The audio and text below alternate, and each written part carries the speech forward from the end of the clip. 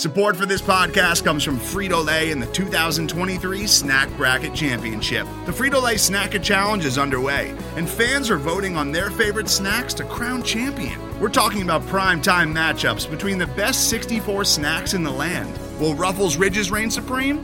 Can Doritos defend their dynasty? Or will Smart Food use their smarts for a surprise upset? Only you can decide. Get in on all the action for a chance to win up to $1,000 or a year's worth of snacks. Let your snacks be heard. Just go to fritolaysnacket.sbnation.com to vote and enter for a chance to win. No purchase necessary. Sweepstakes ends April 3rd, 2023. Void where prohibited. Year's worth of snacks awarded in the form of 52 coupons, each good for one bag of chips. See official rules at fritolaysnacket.sbnation.com. The following segment is from Monday Football Monday on the SB Nation NFL Show, where we're discussing your favorite team. Subscribe to the SB Nation NFL Show to make sure you don't miss conversations like this one. Okay, Pete, so the time has come to talk about 5 free agent tight ends. Now, tight end, not the most glamorous position in free agency. And so we were kind of kicking around a few ideas. Some were really terrible at how to discuss this. We wanted to have some fun. And ultimately, we wanted to have fun because I'll just be straight up with you, Pete. I think you're a neat guy. I think you're swell. I think you're hip. And so there's a lot of synonyms for that word. One of them, like to describe how, generally appealing someone is. And one of them is tight, right? You ever say that? Like, man, that's tight. Right. Meaning like, that's cool. Mm-hmm. So that's tight. Wow. Yeah, exactly. Yeah. So we're talking about tight ends. That's tight, man. And so here's what we're going to do.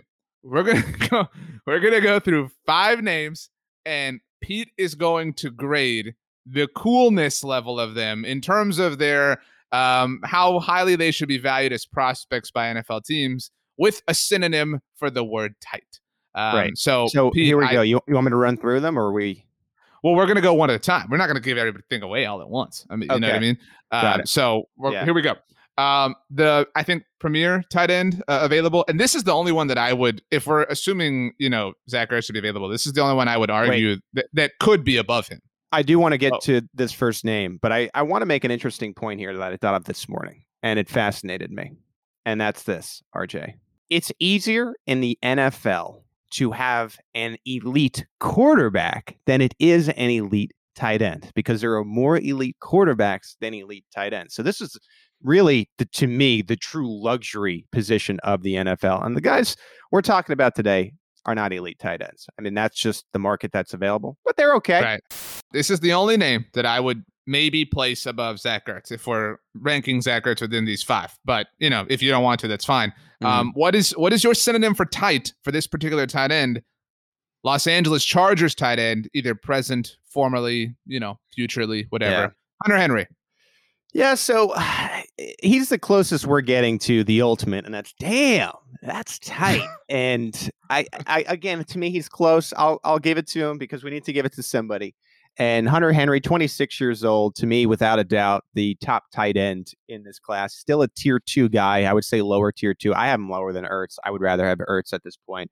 He bounced back nicely from a torn ACL in 2018. I'm curious to see what he can do with Justin Herbert.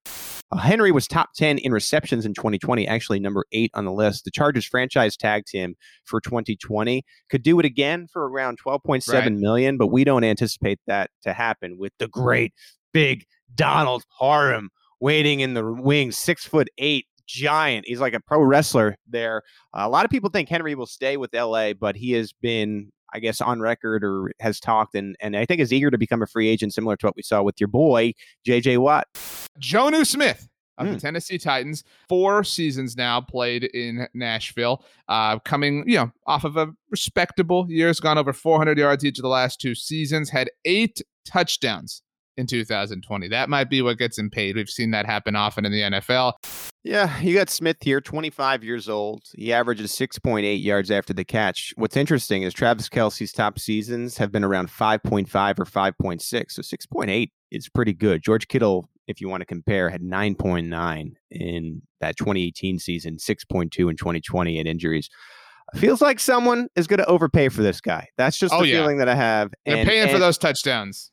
And it's going to end up being a poor man's tier one guy that you think maybe could develop into that. He isn't. He had a nice start in 2020, but tapered off in an offense to me with A.J. Brown, Corey Davis, Derrick Henry, Anthony Firkser. And so, I mean, you have those guys around you, and now you're going to go to a team where you're expected to be one of the go-to targets, and he's not a great pass blocker. He had a terrible PFF grade in that. And I think about a draft pick or Jonnu, right? What would you rather do here? Well, a draft pick is likely not to cost you as much as money as this is, and it's probably going to get you, in my mind, similar production. And so because I think someone is going to overpay for Smith, I'm going to give him a meh. Wow. You can hear the rest of this conversation by subscribing to the SB Nation NFL Show wherever you get your podcasts.